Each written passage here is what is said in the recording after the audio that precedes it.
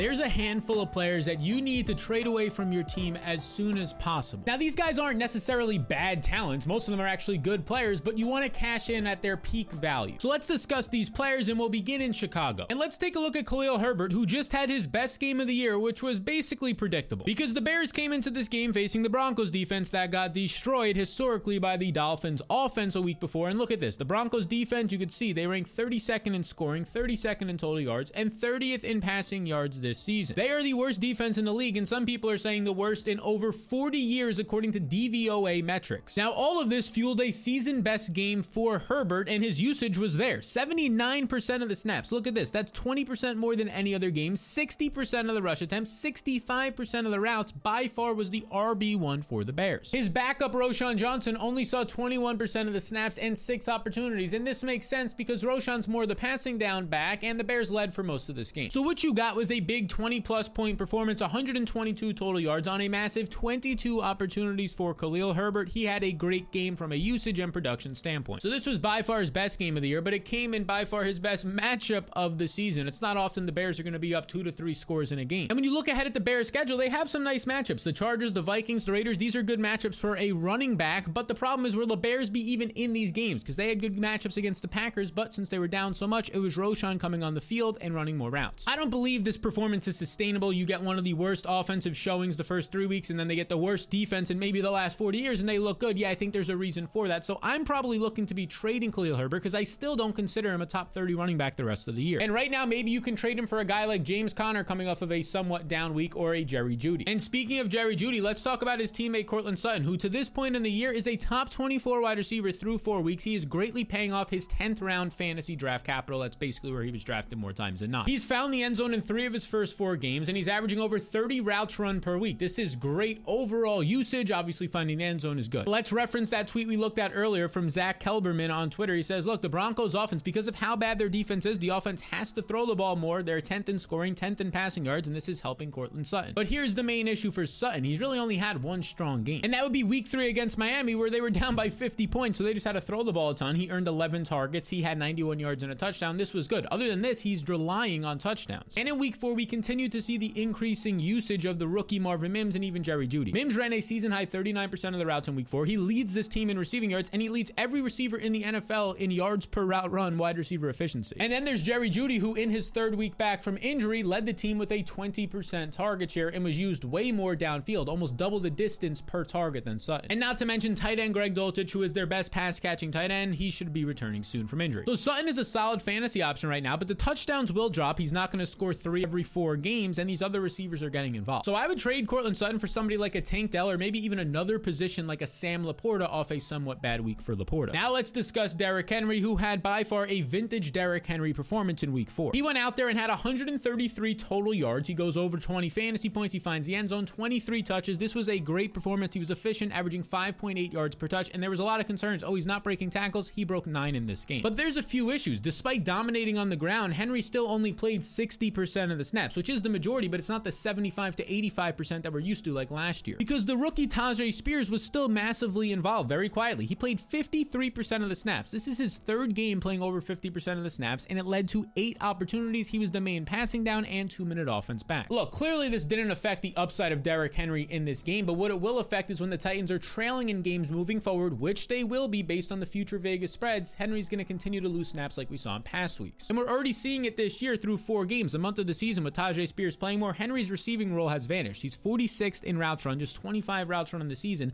and 48th in running back route participation. That's like your overall passing game usage. This is not good. And the other issue was in this game, they played the Bengals offense that ranks dead last in the NFL through a month of the season, which, yeah, it was easy to keep the game close and not fall behind. But they have difficult matchups in future weeks. They get the Ravens top 5 defense, a Colts run defense that has been solid so far this season. There's a chance that they don't have a lead or stay in a close game. So I try and trade Henry off this big game and get a big name back for him. Somebody who's coming off of a bad week, like a Tony Pollard, or maybe a Travis Etienne. Heck, maybe you can even get Calvin Ridley. Now, before we talk about this next wide receiver you should trade away, make sure you hit the subscribe button if you're finding this helpful. Over 60% of people watching are not subscribed, but it'll allow you to see my future content. And that wide receiver is going to be Gabe Davis, who has been quietly solid in terms of fantasy production in 2023. Over the last 3 games, Davis has averaged 15.7 fantasy points, which ranks top 20 amongst wide receivers. And during this time, these past 3 games, he's running 84% of the routes for Josh Allen and the Bills. That's a good role, but he's only earning 15% of the targets. He's taken advantage of weaker secondaries like the Raiders, Commanders, and even the Miami Dolphins, who are not playing great right now, and he scored a touchdown in each of those contests. But so far this season, Gabe Davis, he's really only had one strong game, and that was in week 2 when he put up 21.2 points. Other than that, he has not been over 65 receiving yards in 3 or 4 games, and he only has over 3 receptions, as you can see here in the receptions column, in 1 game. He's surviving on touchdowns right now because he's not getting open for consistent targets or receptions. He ranks 91st in target rate, your targets per route run, and 68th in target share, your overall targets down the team that you account for. And there's a reason for this. He's not only dealing with Stefon Diggs like he had to in the past when there wasn't really any other passing options. Stefon Diggs is still there and playing the best ball of his career, but now he has a pass-catching running back in James Cook who's involved and being productive after the catch, and not 1 but 2 tight ends now who are running between 20 and 25 routes a game and earning targets in the middle of the field. So all of this starts to pull away from the ability for Gabe Davis to be an option, the second read or even the first read on a specific play. Now that's happening much less. Now, according to Pro Football Focus, Gabe Davis right here, based on his role, he's only expected to earn 9 fantasy points per game. That's like a bench player for you in most leagues, but he's currently averaging over 13 points per game. He's the 7th luckiest wide receiver based on his usage. It's because of the touchdowns. So once the touchdowns slow down, this guy's going to become a bench player on his current usage. I'd try and trade him for a guy like Tank Dell. All right, we talked about the running back from the Bears earlier. Now let's talk about Justin Fields, and there's a lot to unpack here. It's not just as simple as sell Justin Fields. We have to talk about a few things because he's coming off the best game of his career. In the best matchup you can find against the Broncos, he goes out there and he puts up 360 total yards, 4 touchdowns. He dominates, but in real life, down the stretch, he has a key fumble and a key interception that cost him the game. Now, that doesn't matter as much for fantasy, but it does stay in the minds of his coaches down the stretch in other key situations, how they feel and trust him. Now, you probably spent a 5th or a 6th round fantasy pick, maybe even a 4th round pick to acquire Justin Fields in your draft. And even after this performance, Justin Fields, for me, the rest of season rankings that you can get in the blueprint, the fantasy blueprint, Justin Fields is like a 9th round pick for me if the season was to be redrafted today. So that's not great. And if you can trade him for somebody like a Tua who's coming off of a bad game, I would definitely do that. But if you can't get good value, don't trade him yet. Because look at this upcoming schedule for Justin Fields and the Bears. They have to go on the road on a short week Thursday night to the Commanders. Okay, but that's not a bad matchup. The Vikings, the Chargers, Raiders, these are all winnable matchups with half these games being at home. Now, I'm honestly not trusting Justin Fields to produce in all of these games because he mostly did it with his arm, not his legs, and that's what we need to see from him to be a fantasy weapon. But if you can't get a good value in return, like a Chris Godwin at a different position or a Tua at the same position, I would just hold him. Now let's talk about a living legend in Puka Nacua, who so far this season is a top 5 fantasy wide receiver. Puka leads all players with 50 targets and is 4th in wide receiver points, averaging 24 per game. Now, this past week, Pua bounced back after a somewhat pedestrian performance where he still had over 70 receiving yards, but against a zone defense in the Colts, which is Puka's big strength, beating zone, he goes for 10 targets, 9 catches, 163 yards, and yet again another 30-point day or so. Right now, Puka's probably seen by many as an untouchable player. He's a top 10 player this overall season, and you probably only had to add him with some fab budget on waivers, or maybe you drafted him in like the last round. And look, this is justified. He is an elite wide receiver seeing big usage, which leads to fantasy success. This is what happens with Tyreek Hill, Devontae Adams, and Justin Jefferson. But to be honest with you, the Puka hype has hit a high point because people are viewing him as a top 10 player the rest of the season. He's not even a top 20 player the rest of the season because Cooper Kupp is expected to return any week. And Jeff Mueller, a doctor on Twitter, as you can see right here, he's saying, okay, maybe he'll return week 6 or 7, but I would guess that he's ready to go. Look at this last sentence about Cooper Kupp. I would guess that he's ready to go this week, week 5. And once this happens, Kupp is going to take back over his role of close to a 30% target share, if not higher, which will drop Puka Nacua from earning 30% of the targets down to like 18 to 22%. Now, that's still not a bad role. It will keep him around the top 20 wide receiver range like a Robert Woods role in this offense in the past, but just not a top 10 overall player. Because Cooper Kupp averages over 11 targets and 25.5 points with Matthew Stafford. Kupp is literally the best fantasy wide receiver of all time. He's been the best wide receiver the past 2+ seasons when he's out there and healthy, and he'll take back over his usual usage once he returns. So I'd be looking to get as much as you can for Puka Nacua. Heck, if you can get a Jamar Chase or a Tony Pollard, go for it. Otherwise, start to shop in that Josh Jacobs, Travis Etienne range. Now, another receiver I'm looking to trade away is DK Metcalf because, look, he had another solid performance against the Giants, but let's discuss. Metcalf goes out there and he scores 12.5 fantasy points or so because he finds the end zone. He only had 3 catches on 4 targets because this game on Monday Night Football got pretty out of hand and messy. There were 2 main issues that Metcalf faced in week 4. Issue number 1 was that Geno Smith was injured the entire second half, and issue number 2 was the Giants couldn't keep up, so Seattle just ran the ball. Metcalf has been a top 24 receiver this year, averaging over 14 points per game, despite dealing with injury for almost the whole year. Now, that's the good news, but the bad news is that he has some tough matchups coming up, and now we don't know the status of Geno Smith's health. Selling DK Metcalf, potentially selling him high and getting a good piece in return, has nothing to do with his talent. This year, he's 21st in wide receiver efficiency, and he's had a really good cheat code role. If you recall, the cheat codes for a wide receiver are your deep targets and red zone targets. He currently has 7 cheat code targets, this ranks amongst the top 10 in the NFL, and he led the NFL last year. However, he does have a tougher stretch of games coming up against top 3 defenses in the Ravens and the Browns, and a Cardinals defense, even at home, this Cardinals defense and secondary has been better than expected. Now, don't go and sell low on DK Metcalf. I'd be looking to get somebody who is in his range of a top 15 receiver off of some bad games, maybe like a Jalen Waddle or a Calvin Ridley or a Travis Etienne across positions. And I'd also be trying to get the fantasy blueprint if I were you. It's an asset that I will be sending you every single day with these tools right here and more. You can see game by game notes, projections, and rankings, waiver wires tool. Every single day of the week, something will be dropping. And here's just a sneak peek of the game by game notes. You could filter it by game or you can filter it by position. This is the wide receiver game notes. Every single thing you need to know about their matchup against the cornerbacks, the overall secondary, how the player has been producing, their size advantage, their speed advantage. All of this is in these game by game notes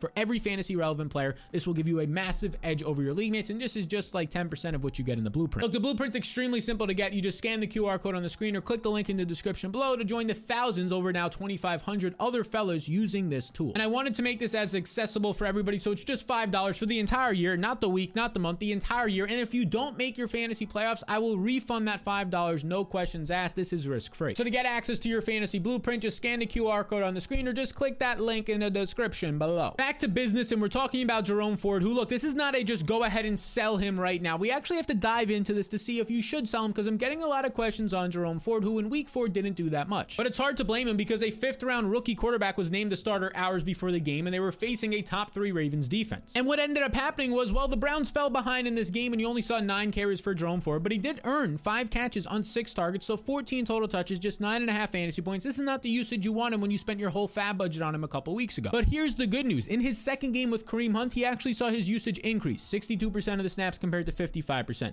41% of the carries and 63% of the routes were increases from the week 3 usage with Kareem Hunt. We basically saw Hunt's role stay the same, playing around 20 to 25% of the snaps and handling about 15% of the routes run. And even this usage is a little bit skewed for Jerome Ford. It was better than those numbers I just gave you. In his final 2 drives of the game, he didn't play, neither did Kareem Hunt. It was RB3 Pierre Strong, the former Patriot, handling the final 9 snaps, and he got 5 touches on these drives. If you take out garbage time, Jerome Ford saw 65% of the running back carries and 73% of the snaps, which is very good usage, and the usage you actually wanted to see when you spent that fab budget. So the Browns have a bye week now, and after that, it's not the greatest of matchups. At home against the 49ers, #1 overall defense, and then on the road against a good Colts run defense. So if you could get a deal done by buying Rachaad White or Breece Hall or Michael Pittman in a deal for Ford, I would do it. But otherwise, I would hold him because this usage actually surprisingly and kind of quietly was good. Another running back we have to dive deeper on is Isaiah Pacheco, because after his usage the first couple weeks of the season, I was looking to sell high on him after a good game against the Bears because of that. They were still using 3 running backs, but let's see what happened this past week. Because Pacheco was a 14-point favorite against the New York Jets. The game actually ended up being close on Sunday Night Football. It was a great game to watch, but Pacheco in this game was fantastic. 158 total yards on 23 touches. This was a career best game in terms of usage, production for Isaiah Pacheco. But we saw good usage in week 3. It wasn't this good, but it was solid, but the problem was 3 running backs were involved. What happened in week 4? Well, if you look at this, in week 4, Jerick McKinnon was still seeing his normal role. You see 28% of the snaps. That's what he's been seeing all year. But look at this down here. Clyde Edwards-Helaire went from playing 31% of the snaps, handling 44% of the carries in week 3,